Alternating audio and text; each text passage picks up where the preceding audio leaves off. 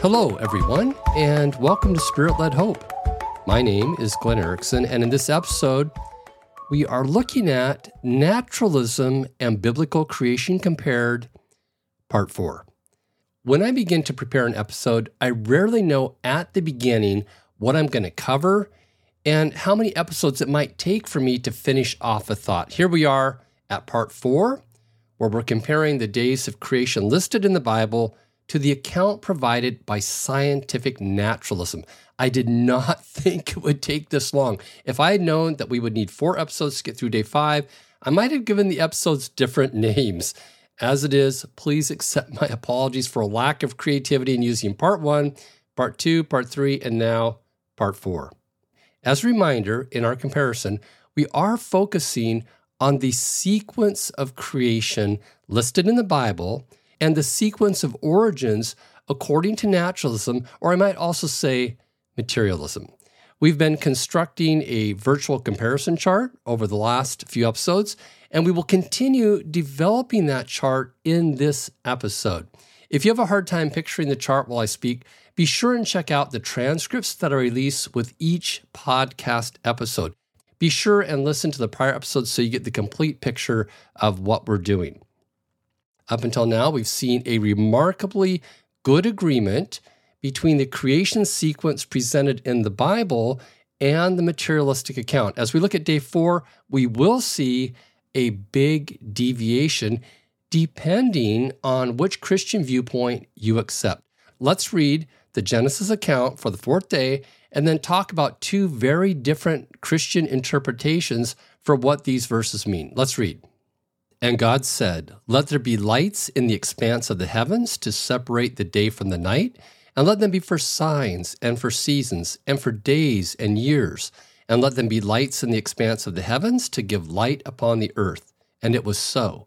And God made the 2 great lights, the greater light to rule the day, and the lesser light to rule the night, and the stars. And God set them in the expanse of the heavens to give light on the earth, to rule over the day and over the night, and to separate the light from the darkness. And God saw that it was good, and there was evening and there was morning, the 4th day. That's found in Genesis chapter 1, verses 14 through 19.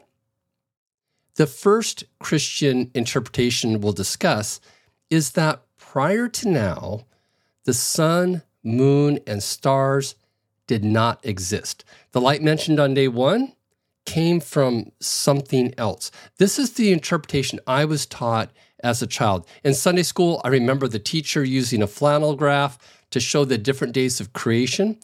By the way, if you do not know what a flannel graph is, just picture sticking paper cutouts on a background using Velcro, except when I was a child, Velcro had not yet been invented, so a flannel material, kind of like felt, was used to achieve the same effect. But I remember on day 4, the Sunday school teacher would stick a picture of the sun, moon, and stars onto the blue flannel background of the sky. I remember, even as a young boy, wondering how there could be vegetation on day 3 if the sun did not appear until day 4. That did not make any sense to me. If there was light on day 1, where did that come from? Those details bothered me. As I got older and learned about things like electromagnetic radiation, then I realized there could be a source of light different from the visible light we see from the sun. Today, proponents of this belief typically do not try to describe what that first light source was. They just accept that it was there. However, Christians over the centuries have tried to explain the light as being anything from a manifestation of God himself to the presence of angels or sun-like objects. But all of that is speculation, which is why most people with this interpretation simply accept the verses at their face value and move on. If you believe this first interpretation, outer space was empty until God filled it with the sun, moon, and stars, and other objects on the 4th day. The second interpretation of day 4 is that the sun, moon, and stars already existed before day 4. The sun provided the light for plants to grow, but it was not fully visible because the atmosphere was so dense. Where I live in Washington State, we can go several weeks without seeing the sun. In November, December, and January, we can have cloud cover that seems to never lift. It may get lighter during the day, but the sun is not seen. And that is the idea with this interpretation. On day 4, the atmosphere clears, and the sun, moon, and stars are distinctly seen for the first time from the surface of the earth. Christians taking this viewpoint for day 4 base their conclusions on a couple of key factors. The first is that the Hebrew text does not say the sun and moon were created on the 4th day, rather that they were made. In this interpretation, the mentioning of the sun, moon, and stars becomes a parenthetical statement referring to a past completed action. The sun, moon, and stars were then either created in the beginning or on the first day. The day 4 verses that we just read explain that God created the sun, moon, and stars as signs to show the passage of time and to have seasons. The verses then explain that in the sequence of creation, this is the moment when they were finally visible to fully serve their purpose. These two interpretations are quite different, and the focal point for a lot of disagreement. They are so different, I don't see this as a case where they could both be right. One could be correct or both could be wrong, but I don't see them as both being right. On the left side of our imaginary chart, under the heading of day 4, let's list 2 bullet points and further label them as interpretation 1 and interpretation 2. So the first bullet point will say interpretation 1, God made the sun, moon, and stars. And the second bullet point will say interpretation 2, God made the sun, moon, and stars visible from the earth for the first time. These 2 bullet points summarize the 2 most common Christian interpretations of day 4. Now let's make bullet points for the naturalistic account that corresponds to day 4. To do this, we go back to episode 6. Near the end of that episode, I mentioned that scientific models of the Earth's atmosphere state that at some point in time, the atmosphere transitioned from translucent to transparent. The tricky part is that the models cannot exactly identify when this transition occurred. The most likely time is associated with the Great Oxygenation Event. You may recall from episodes 6 and 7 that the Great Oxygenation Event is when early life in the form of cyanobacteria started consuming carbon dioxide, and the bacteria produced large amounts of oxygen. This would turn the atmosphere into what we see today.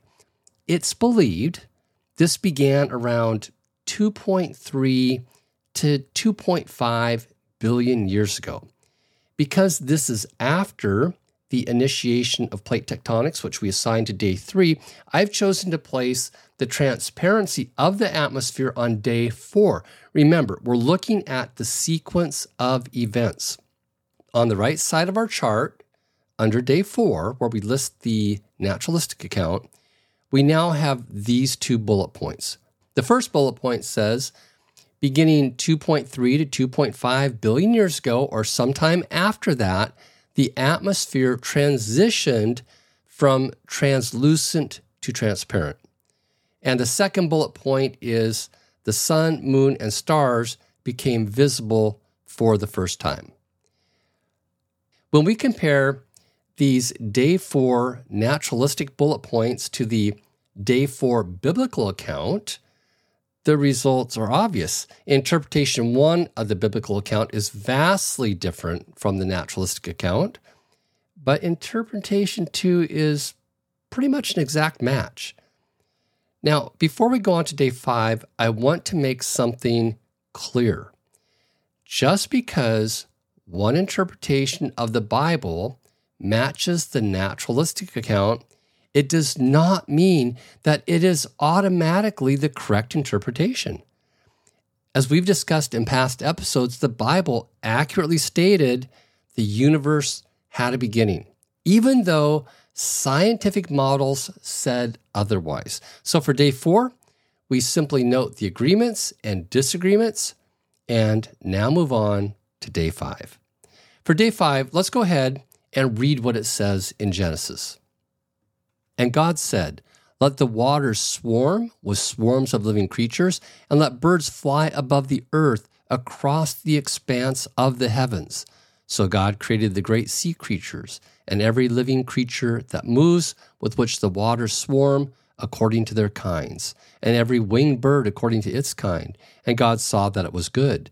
And God blessed them, saying, "Be fruitful and multiply, and fill the waters in the seas, and let birds multiply on the earth." And there was evening, and there was morning, the 5th day. And that's found in Genesis chapter 1, verses 20 through 23. These verses are rather self-explanatory, and there is very little disagreement among Christians as to what these verses mean. Day 5 represents a rapid increase in the amount and complexity of life. Here we see birds and sea life beginning to fill the earth and ocean. There may be some debate about which animals are included by the Hebrew words used. In fact, depending on your translation, your Bible might say that on this day God created whales. But the main point is that this day really establishes the earth as a hospitable place for advanced life. There are a couple of important things to note in these verses. Did you notice that here the word create is used again? And this indicates that God directly did something unique here. And it centers around the Hebrew word that is translated in what we just read as creatures. The Hebrew word used implies that some of these creatures have attributes partly like what we might call a soul. In other words, some capacity for intellect, volition, and emotion. Not quite like a human, but with similarities. And we see this soulish attribute in many of the more advanced birds and sea mammals. For many years, we had in our family Henry the parrot. Henry was undeniably intelligent and capable of some thought and emotion. He had a crush on my wife, Monica, and I have the scars to prove that he was jealous of me. We also see in these verses what we saw on the 3rd day, and that is an emphasis that these animals reproduced according to their kind.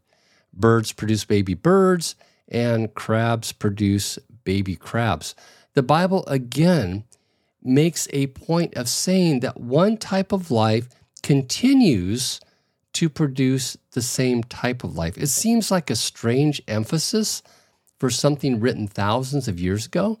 For such a short creation account, this emphasis takes up a lot of textual space. I find that interesting. All right, let's keep this simple. On the left side of our virtual chart, under the heading of day 5, we will include one bullet point for what the Bible says. The bullet point will be God created sea life and birds.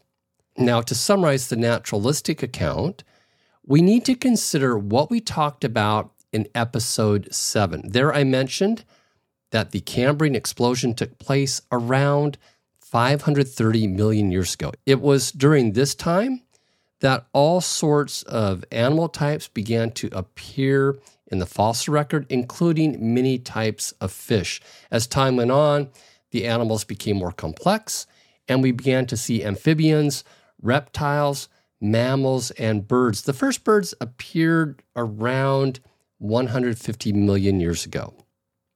Keep in mind that all these dates have some uncertainty because of the vast ages involved and the reality that fossil classification is not always straightforward. But on the right side of our chart for naturalism, we will have 2 bullet points. The first bullet point is about 530 million years ago, vast new types of sea life and other animals appeared in the Cambrian explosion. And the second bullet point will be life became more complex as amphibians, reptiles, mammals, and birds appeared from 150 to 360 million years ago. When we look at both sides of our virtual chart for day 5, we see a strong agreement. Both accounts say that sea life and birds are now present. You might argue that the verses we read earlier do not mention things like reptiles and amphibians, but this is very tricky. The Hebrew words for creatures used for day 5 can mean a lot of different things, and sea life can cover mollusks, crustaceans, and amphibians, which is what we see in the Cambrian explosion.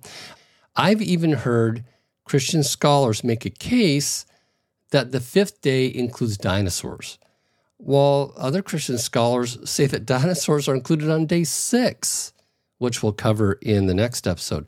By the way, I'm not sure how much I'm going to talk about dinosaurs, other than to say that the Hebrew words do allow for an interpretation of large reptiles.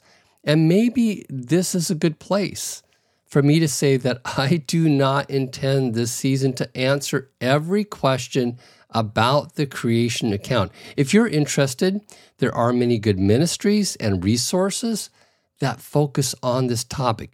Maybe if I get enough emails, I'll tackle a few questions like that, but we'll see. As we wrap up this episode, I think it's important to talk briefly about the Cambrian explosion. Darwin himself was concerned about the rapid appearance of new animal types that seemed to appear in the fossil record. According to his theory, the fossil record should contain clear evidence of transitional life forms. For example, if a geological period contains fossils of new animal types, one should find precursors to these animals in fossils from older geological periods. Unfortunately for him, the fossil evidence at the time of Darwin did not support his theory, and this did give him pause. It was an area which created doubt for him. Now, since the time of Darwin, many more fossils have been found to make the fossil record more complete. For example, spectacular fossils have been found at Burgess Shale in British Columbia, Canada. These fossils even show some of the soft tissue from animals appearing during the Cambrian explosion. Here's the question. Has the increase in the number of fossils found supported the theory of evolution proposed by Charles Darwin? As you might guess, it depends on who you ask. A devoted naturalist may say yes, while others may say no. I'm not going to answer that question here, but I will point you to a book that says no. In earlier episodes, I mentioned Return of the God Hypothesis by Stephen Meyer. In 2013, Meyer published a book called Darwin's Doubt, which looks more closely at the Cambrian explosion. The book is well written, but some may find it too technical. Stephen Meyer is a proponent of intelligent design, so if that is something you are interested in, it is worth checking out. I'll put the name of the book in the episode notes. In our next episode, we move on to the critically important day 6, which will be the final part 5 of our comparison between biblical creation and naturalism. As always, if you have any comments, suggestions, or questions, please email me at glenn@spiritledhope.com or simply use the contact form at spiritledhope.com. That is spiritledhope.com. If you find these episodes useful, please share them with your friends and make sure to follow the podcast as we approach the end of season 2. If you follow the podcast, you'll be alerted when the next season starts. As we close, may the God of hope fill you with all joy and peace as you trust in Him, so that you may overflow with hope by the power of the Holy Spirit. Until next episode, take care.